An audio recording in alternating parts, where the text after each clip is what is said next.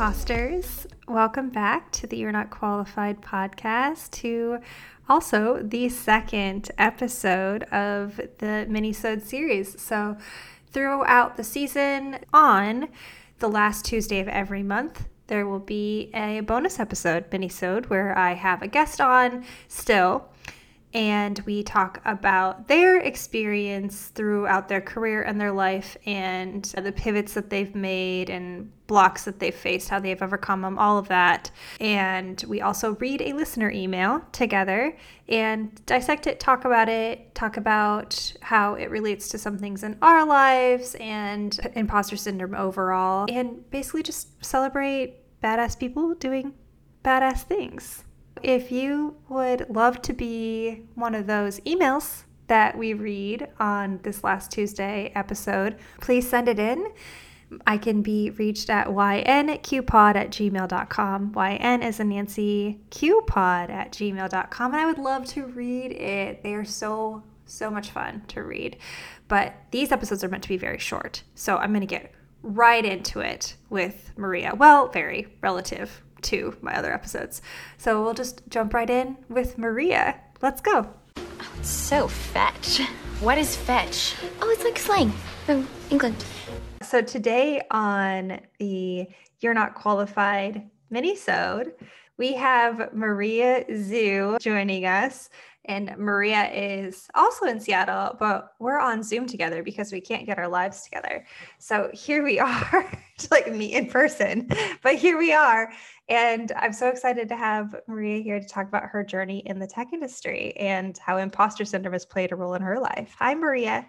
Hello, Courtney. I'm quite literally so honored that you would ask me to be on your pod. It's truly been a dream of mine to be any kind of guest on any kind of podcast. And look at me now. Oh, wow. Look at you. Yeah. This is just the first step.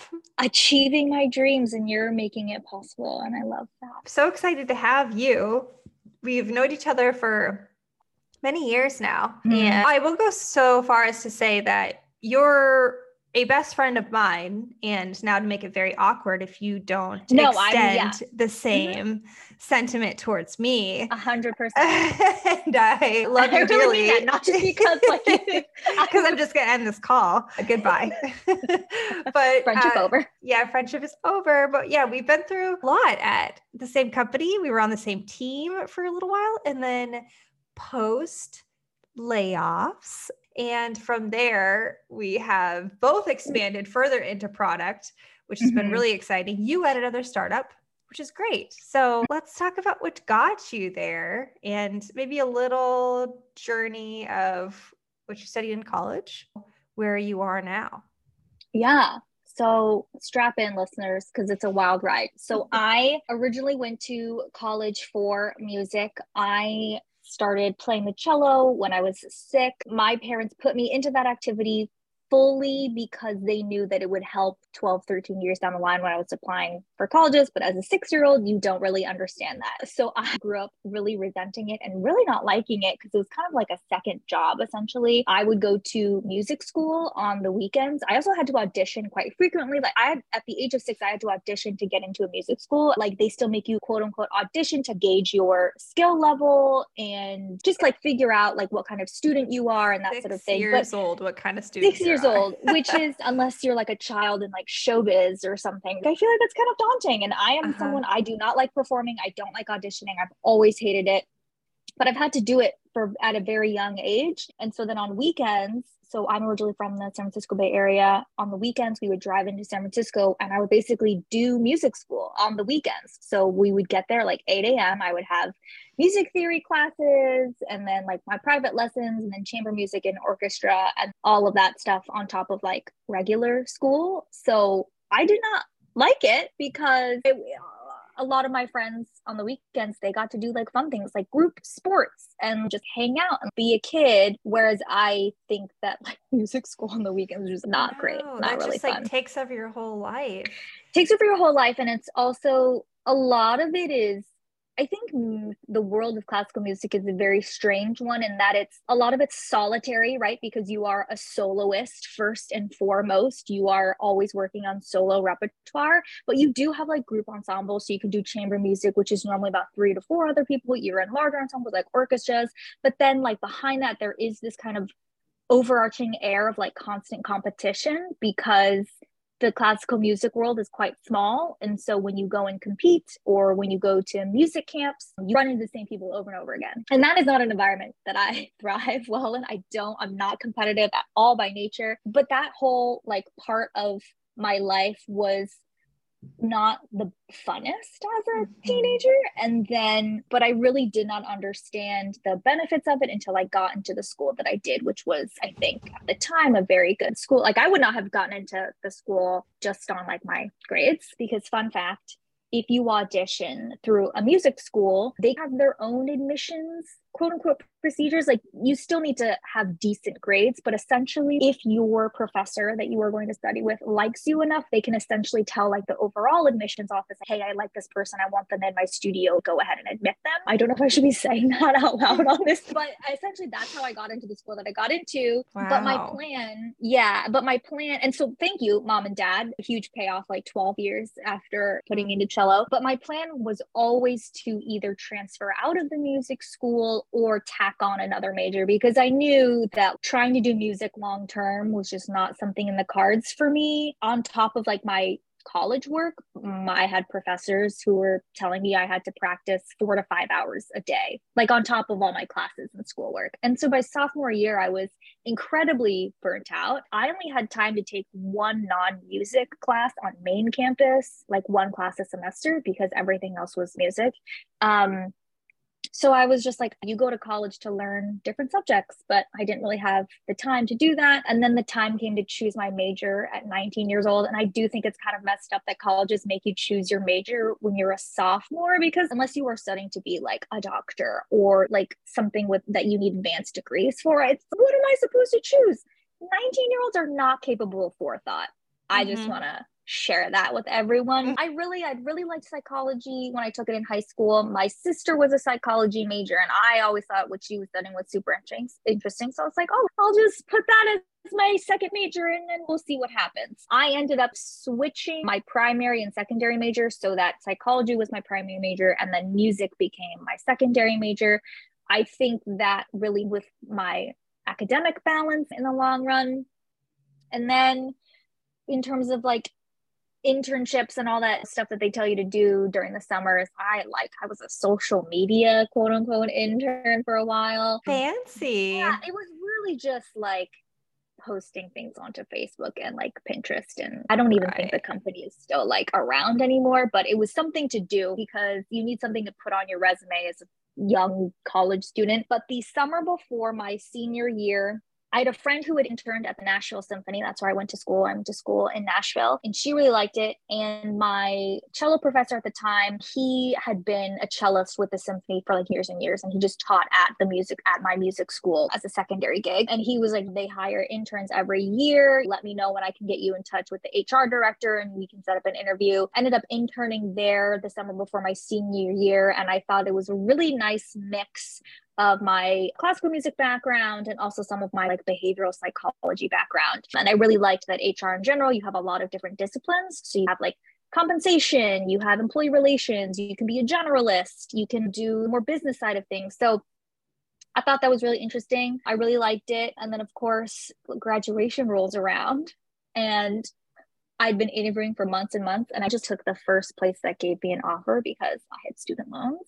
And I was like literally 1 week away from moving into my first quote unquote grown up apartment. I was like, I need money. Yeah, we are in no place to be choosy at that point. Yeah, no, I'm like, listen, I'm not even 22 yet. I'm quite literally still a baby. It was at a big healthcare corporation. I worked as a talent acquisition assistant, so basically onboarding new hires. The little team that I was on basically hired medical coders So I weirdly learned a lot about medical coding when I was in that job. And it was fine. I just did the same like 4 steps every day, which for me, I am not the kind of person that thrives in that environment. I need something new, something fresh. I eventually went around to different jobs. I eventually became a full cycle recruiter for a global insurance company. Again, doing the same thing over and over again, opening jobs, closing jobs, making offers, blah, blah, blah. And I was getting very bored and I felt very pigeonholed because when you are in a global company, they have the resources to be able to tell you like, oh, hey, by the way, you can only do these couple steps in a large process. And then this person will, this team or this person will take over the next. So it was very siloed. And I was quite literally going crazy. It was talking to candidates and asking the same couple questions. And also like the environment that I was in, it was just like a lot of older people that had like families and some people had like grandkids. And I was like, that was not my vibe. Yeah. I ended up halfway during my time there, we merged with another company and they were all fully remote. And then we got a new head of talent acquisition. And I think really the second time I met this man, I was like, hi, I'm Maria. I sit on this team. By the way, can I move to Seattle really quick and work remotely there? And he was like, oh, yeah, I guess. As long as you're online, when most of us are online, it's not a problem. So I ended up moving out here. I think that really helped with the whole just getting back into an environment that I felt maybe a little bit more comfortable in because Nashville is such a different place culturally than the West Coast, which is what I'm more used to. Started applying to jobs, the most random jobs you could ever think of. You are probably not supposed to do this. You aren't supposed to do this. I was just shooting off my resume. I would look at job descriptions and be like, I could learn how to do that. Or I know, hoping that someone would take a chance on me. And I'd never really considered tech. I did have a lot of friends in tech, but to me at the time, coming from a corporate background, that was just like, it was almost like the unicorn. That's where you drew the line. Exactly. Like, I don't know if I could never do that. Not even, I was like, that could never be like, I don't think I could ever, like, how do I break into that space? Yeah. It just felt very unattainable and very, unless you're a software engineer, you're going to be stuck where you are. I applied to Rover. The job description was operations specialist. And I remember the job description was super vague. Like, I don't even know what they were looking for. And this should have tipped me off. It was basically like the qualifications were like 1 to 2 years of like work experience. And I was like, okay, well, I have that. Working. I can know how to log on, log off at an appropriate time. And I got response back. I was super jazzed. I was so excited. I was like, oh my gosh, what is this company? Dogs. I was immediately like hook, line, and sinker. Like I'm in, got the job. Still didn't really know what I was doing because for all of your beautiful listeners out there, it was basically to help launch the on-demand dog walking service line, which at the time was brand new. It was basically being marketed as like Uber or Lyft, but for dog walking. And I had no idea why I was chosen. What I was told was I had knowledge of what a quote unquote a funnel, FUNEL is. So basically, we didn't call it that when I was a recruiter, but it's essentially like the pipeline of a candidate experience, right? So you open a job, you get candidates, you screen them, you weed people out, then you move on to loops, and then you keep weeding them out, and then you make an offer, and then you close the job. So that whole candidate experience loop is what Rover was referring to as a funnel. And except of working with candidates, we were working with people who wanted to become 1099s for us, dog walkers, so basically like independent contractors. And because I had an understanding of how to manage multiple funnels at a time, that kind of put me in some kind of position to understand of, okay, while we have this funnel open and working, let's open up and basically it's about timing, right? Because when you have a funnel that's always open, that you never close, like how do you make sure that you're getting groups of people in and through the process at a quick enough pace that makes sense that you always have a flow of people and that no one's getting stuck unnecessarily, if that makes sense. Our team did a little bit of everything. And that's what I liked about operations, that you do a little bit of everything, jack of all trades, master of none. And it was a wild ride. No one, I think, at the company really knew what we were doing. We barely knew what we were doing. Unfortunately, the Pandy threw a wrench in things. Oh, the Patricia. She ruined it for us, quite frankly. We all got laid off. Our entire team got laid off. RIP. I spent a lot of time floundering. I think that my anxiety around having healthcare during a global pandemic and having money and not getting kicked out of my apartment, I don't think I would have ever gotten to the point where we would have gotten kicked out. Like, obviously I have my partner, like I have money, but like I think that anxiety pushed me to take job opportunities that I don't think I would have had the pandemic not come. I took a lot of contract jobs. I took a job that literally lasted like 2 months because it was a full-time job, and it lasted 2 months because they also went through another round of layoffs. I was not a part of the layoff, but my manager was getting laid off, and I was told literally that they didn't know what to do with my role. So I was like, okay, That's I not a don't good really thing. want to, yeah, I was like, I don't really want to stick around. So I ended up leaving after only 2 months, which is probably not what you're supposed to do. Went to another really small startup, a software as a service startup that basically helps like small business owners who run like kids activities and like kids educational activities, is a scheduling software for them. I was an onboarding specialist. So basically, once you signed up to use our software, I basically helped configure it for you. I would get on a call with you and blah, blah, blah. I had extreme burnout by maybe month 3 because it was just me and my manager. Luckily, my manager was amazing. She really took all of my feedback to heart. And I think it helped her see some things that weren't working with how the company was functioning and how our team fit within that. It was getting to the point where literally I would log off and then I would take a nap for 2 hours to like decompress from the day and then like get up and then like fix dinner or whatever. And but like long term, that's probably not great for your health. But I do love naps, as I was texting you earlier. That's not a good sign for your mental health, especially if you need a nap every day to decompress, and then you can wake up and be a functioning human outside of work. That's a red flag. It was not good. Yeah, it was really bad. And I once again was like, do I start searching for jobs again? I can't keep job hopping. This is ridiculous. And I kept thinking like, what if I stick it out? Maybe things will improve. But I started just sending out my resume. I do back this a lot. to that from Nashville. Back to that, which I remember I talked to you about, Courtney. Remember at the time I was like, what do I do? What do I do? And I saw a job posting. The job title was product operations specialist. And I was like, that was my job title at Rover. I'm like, okay, we're onto a good track here. It was a PR SaaS platform. I do not know anything about PR. I still don't know anything about PR really, but it was such a positive job interview experience. Everyone was super nice. Like I remember back when I was still living in my apartment, they were building an apartment building like literally next door to ours, like building an entire building from scratch. And they were drilling like directly into our wall. And I had a loop with the VP of engineering at this company that like I'm trying to get a job at, the VP of engineering. And it was because I work East Coast hours, I'm up at 7 a.m. Pacific. So it's like super early in the morning. I'm like trying to like get my Zoom set up and trying to look presentable at 7 a.m. for this loop with this very high up person. And there's drilling happening, but he was so cool. He's like, yeah, whatever, it happens. We've been literally on Zoom for years and years. Like these things happen. And I liked that it was a very small team. So I was the second product operations person on the team besides the manager who had been in the role for a couple of years. And I like getting in with teams that are that small because in the long run, I think I like being able to have a say in policies, best practices, procedure, that sort of thing. I really like that. And I think when you get in kind of on the ground up, you have a lot more say. You can kind of help shape the team. So I've been in that role for a year and 4-ish months.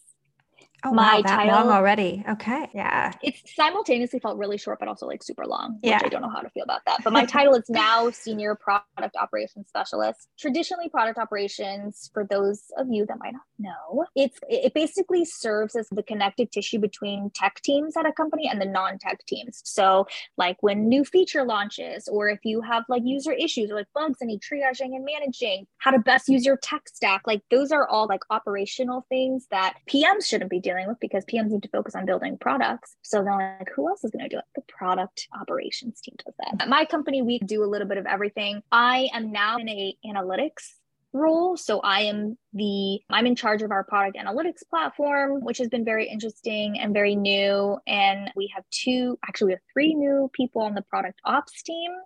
So we've like more than doubled our team in a year and 4 months that I've been there. And then also the greater product team.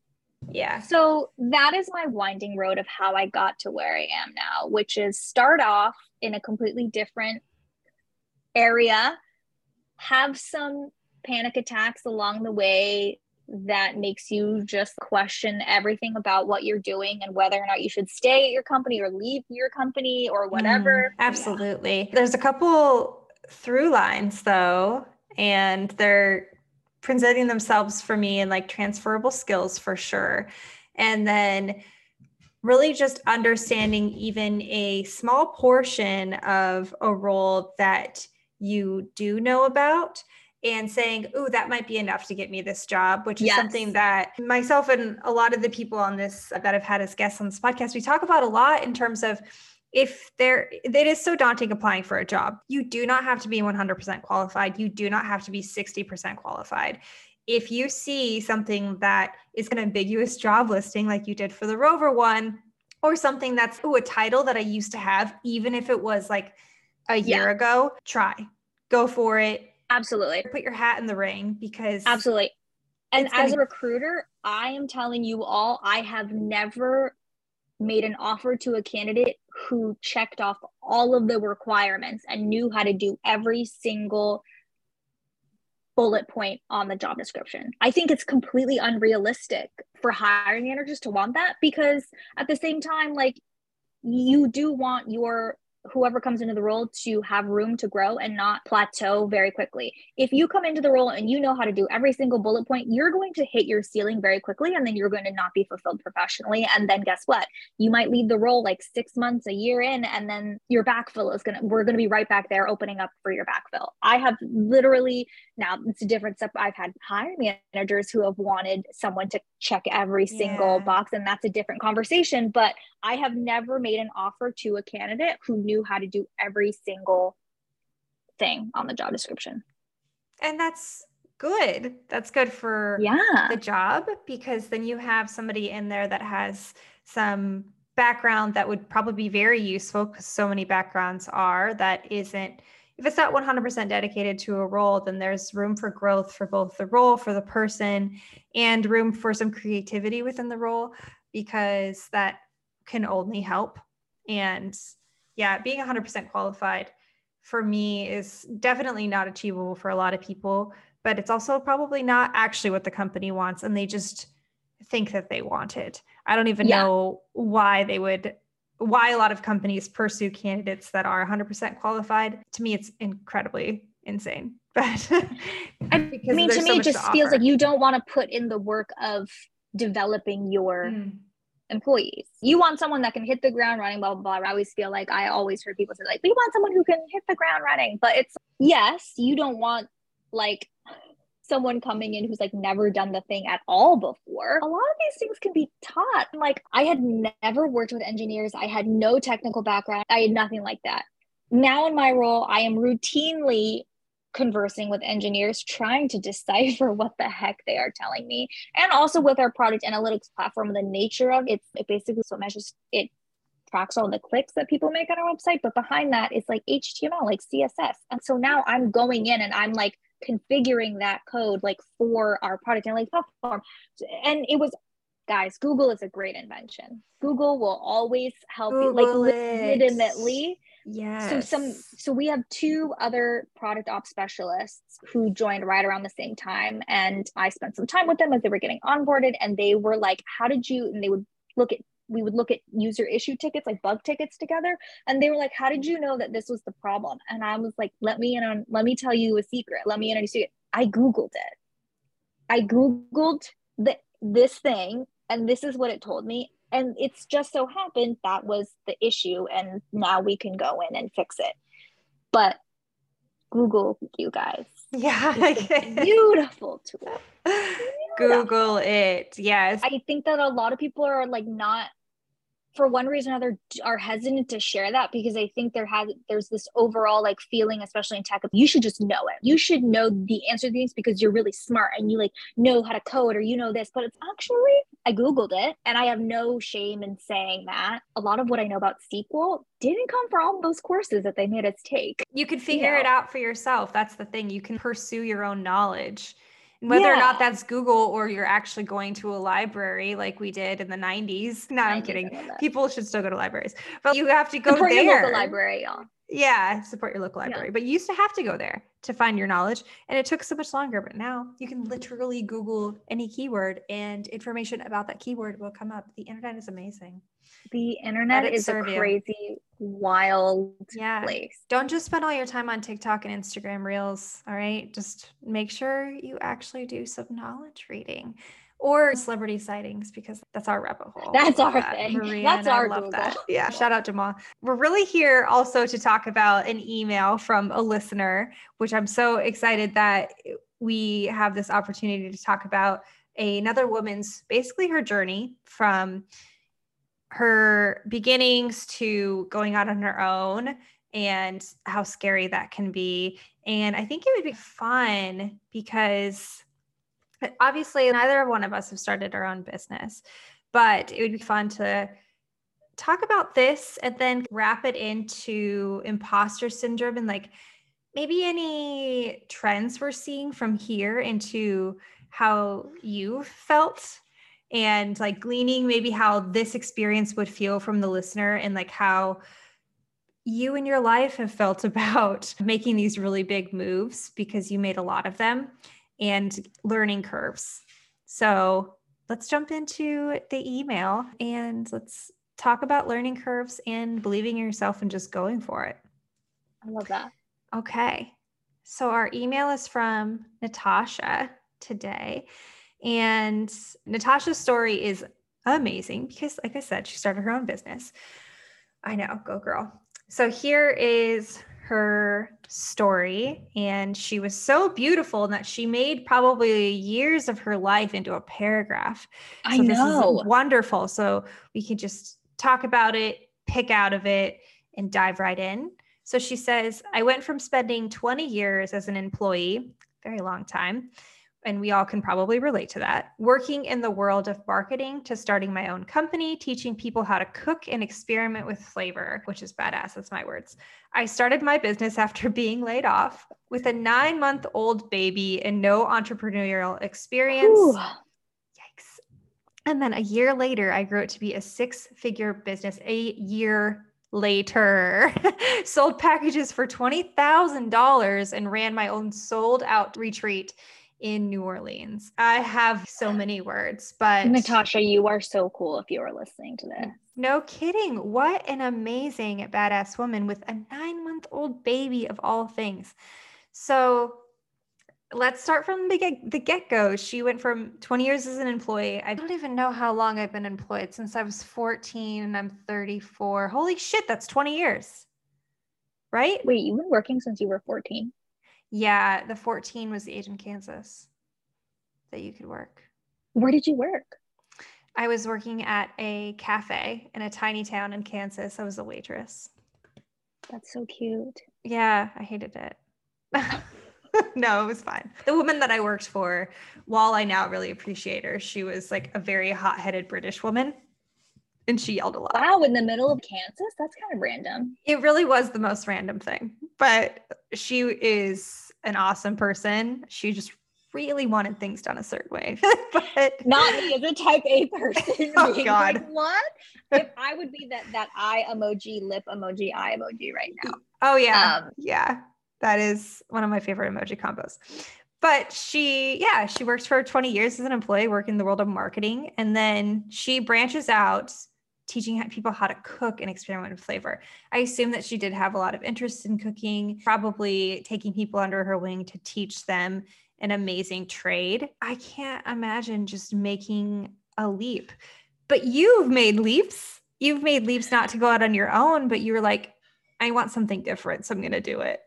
Yeah, I've made leaps, definitely not as big as this one, but I have made leaps. And it was Mm-hmm. that thing of like, kind of know how to do this. And so why not branch that out? I will say my leaps more came from a place of I'm so sick of where I'm at currently. And maybe Natasha was feeling that way too. Maybe that's Mm-hmm. why they made the leap. But I have made leaps, some that made sense, and some that I was like, maybe I shouldn't have leapt so quickly and so far. Leptly. Yeah.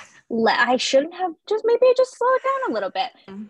I think the difference here is that I'm assuming, like you said, Natasha really likes cooking, takes an interest with it. And I really like that they called out experiment with flavor because I think that if that was used as part of the marketing for this new venture, I think that would have grasped people's attention more.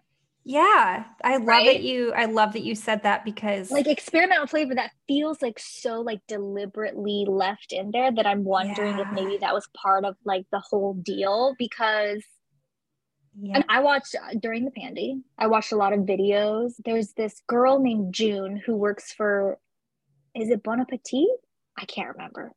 Or maybe Delish, one of those like big cooking channels. And she would just do videos where she would be like, I have a bunch of random things in my pantry that I need to use up. Let's just make up a random recipe.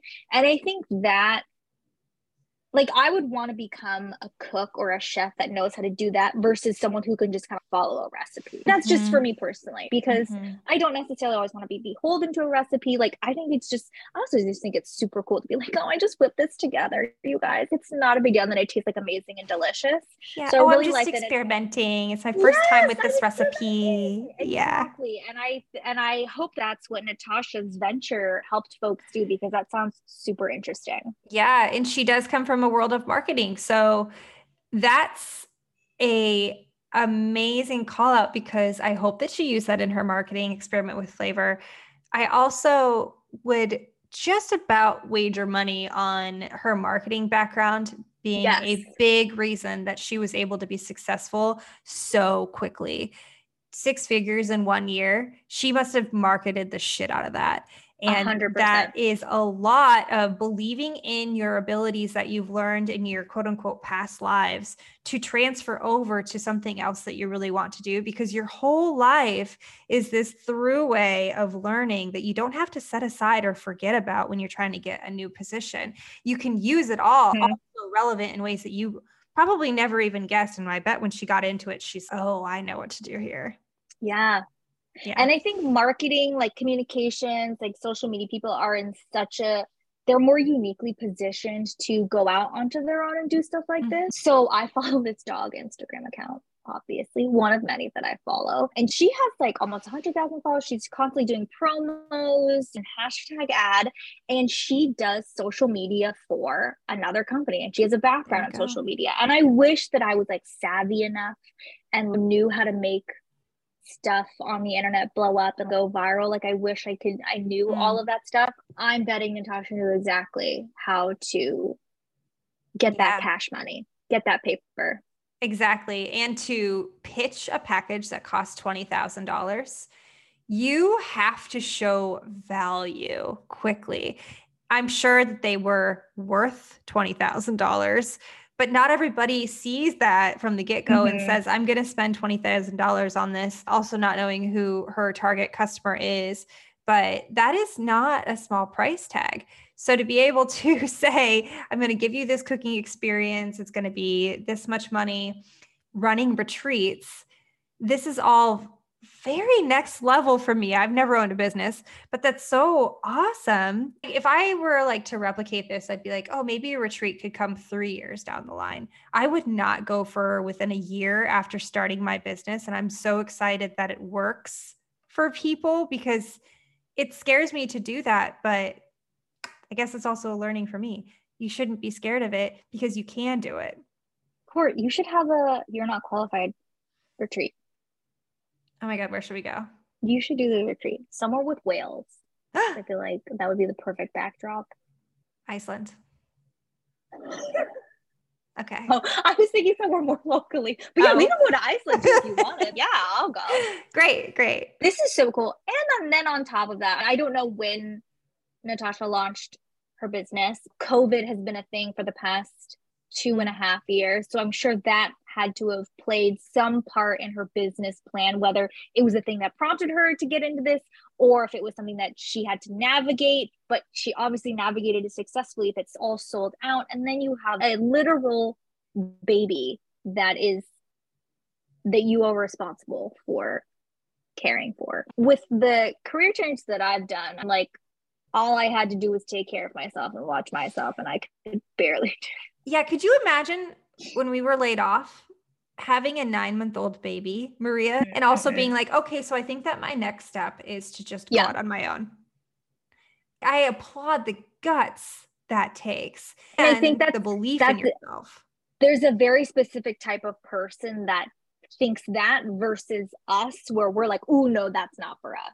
And I've always been in awe of those people, because in terms of just like monetarily and your earning potential, when you work for yourself, the sky's the limit. There's no one deciding like what you get paid and what your increases are and what your title is. Like when you work for yourself, you've total control over every single part. And I've always envied that about people that do work for themselves. But also my brain tends to think of disaster mode first. Yeah. So instead of realizing that potential, my brain is always, but what if no one ever wants your services and you fail at this?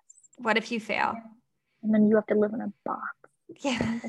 On the street. That would never happen. And it would never happen. Honestly, it would literally never happen. But that still doesn't stop my brain thinking it, right? Yeah.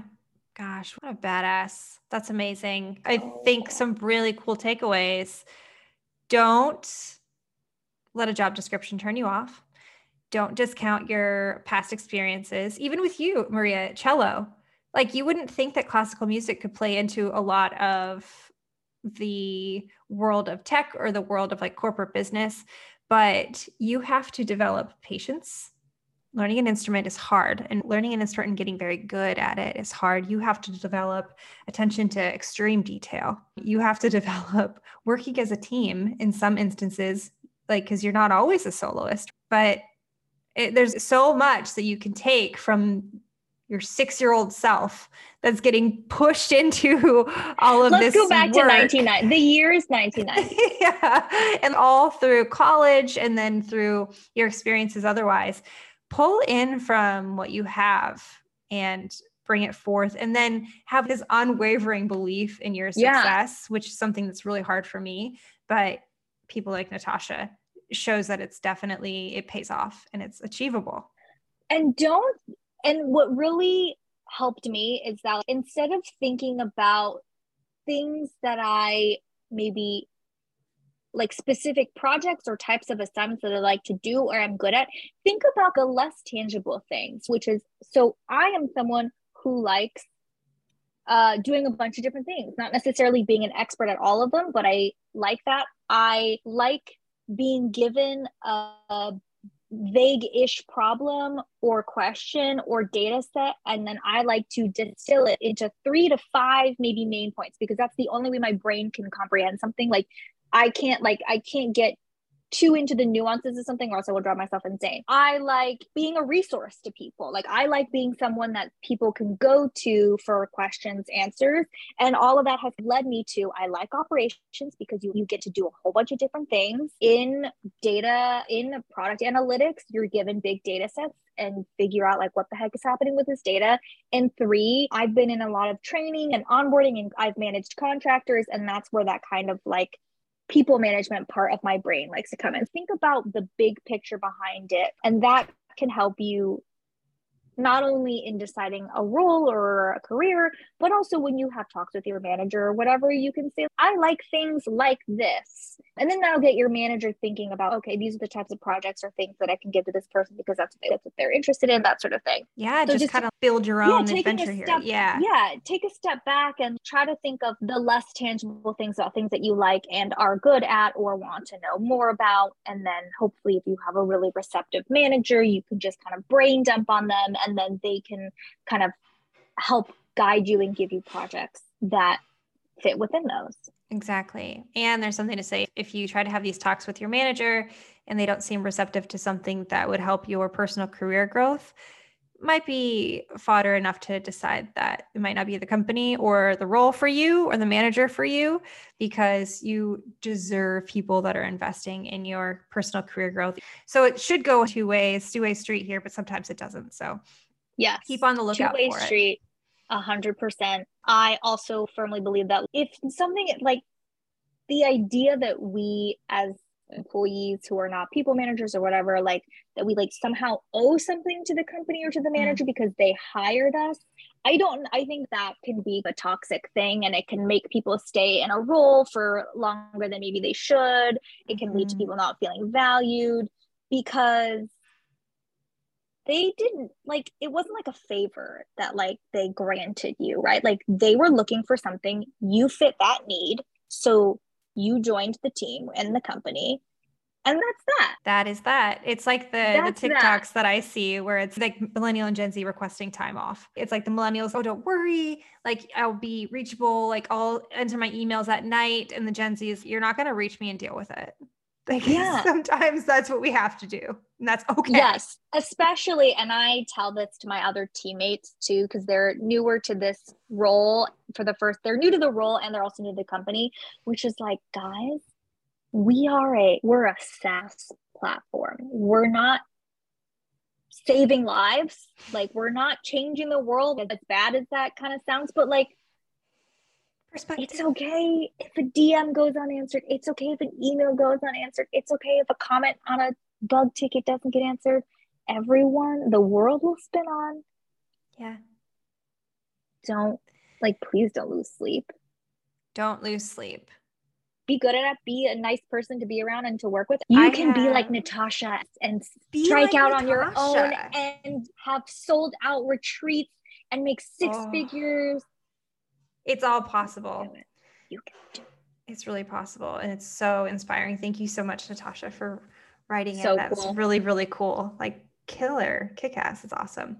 I have one, hooray, that I would love to share. Thinking about age and thinking about in us like being on the younger side of life. Sometimes it feels like I'm 60, but I'm 34. It's something where you feel like your timeline is very much so in this certain amount of decades within your life to do cool things, to have a cool job, to like actually live your life. And for me, sometimes I'm like, oh, my life will feel like it's like really wrapping up when I'm in my 70s. I can't do as cool of things anymore or anything. But I have this neighbor who is the owner of one of my puppy's best friends. It's a little dog, and she has a little dog, and they come over for play dates and everything. But a few weeks ago, her daughter came over with the dog for a play date.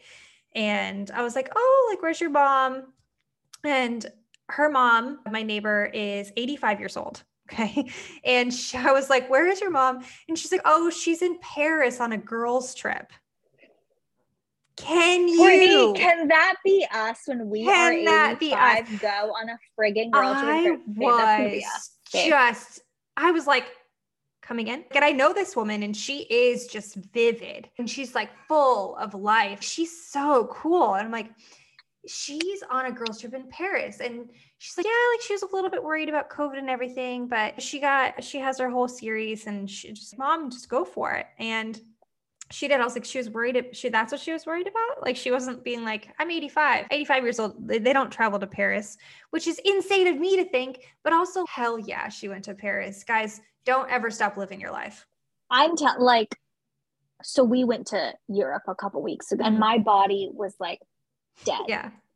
To and from and all that. And so I'm like, I can barely mobilize to get my ass on a flight, and I'm 29. I hope that I have that ability when I'm 85. And I feel like that should be us. That will be us with our little dogs, staying with, I probably won't have children, but staying with my niece or something. And then we will leave the dogs with our partners. There you go. And then we'll just go to Paris. And we're going to go to Paris at 85. I actually do have one that I just thought of, actually. Okay. This came into my brain because we're going to New York in a couple weeks, and I'm going to see this person there. Oh yeah, we are.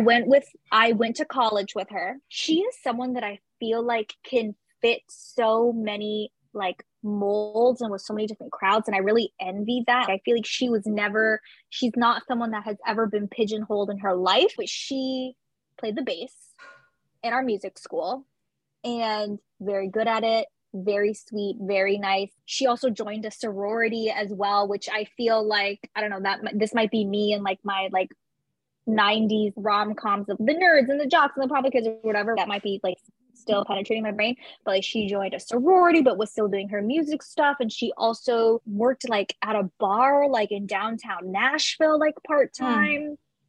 And after graduation, she ended up going to, I think maybe Greece with a friend of hers, or maybe not Greece, but like they did that thing. I can't remember what it's called, but it's basically like you work on a farm in exchange for like room and board. Oh, wolfing?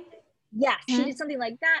And then she ended up just traveling all around Europe. She got her master's in some kind of maybe like cybersecurity or international security in Israel. So then she ended up spending a couple years in Israel.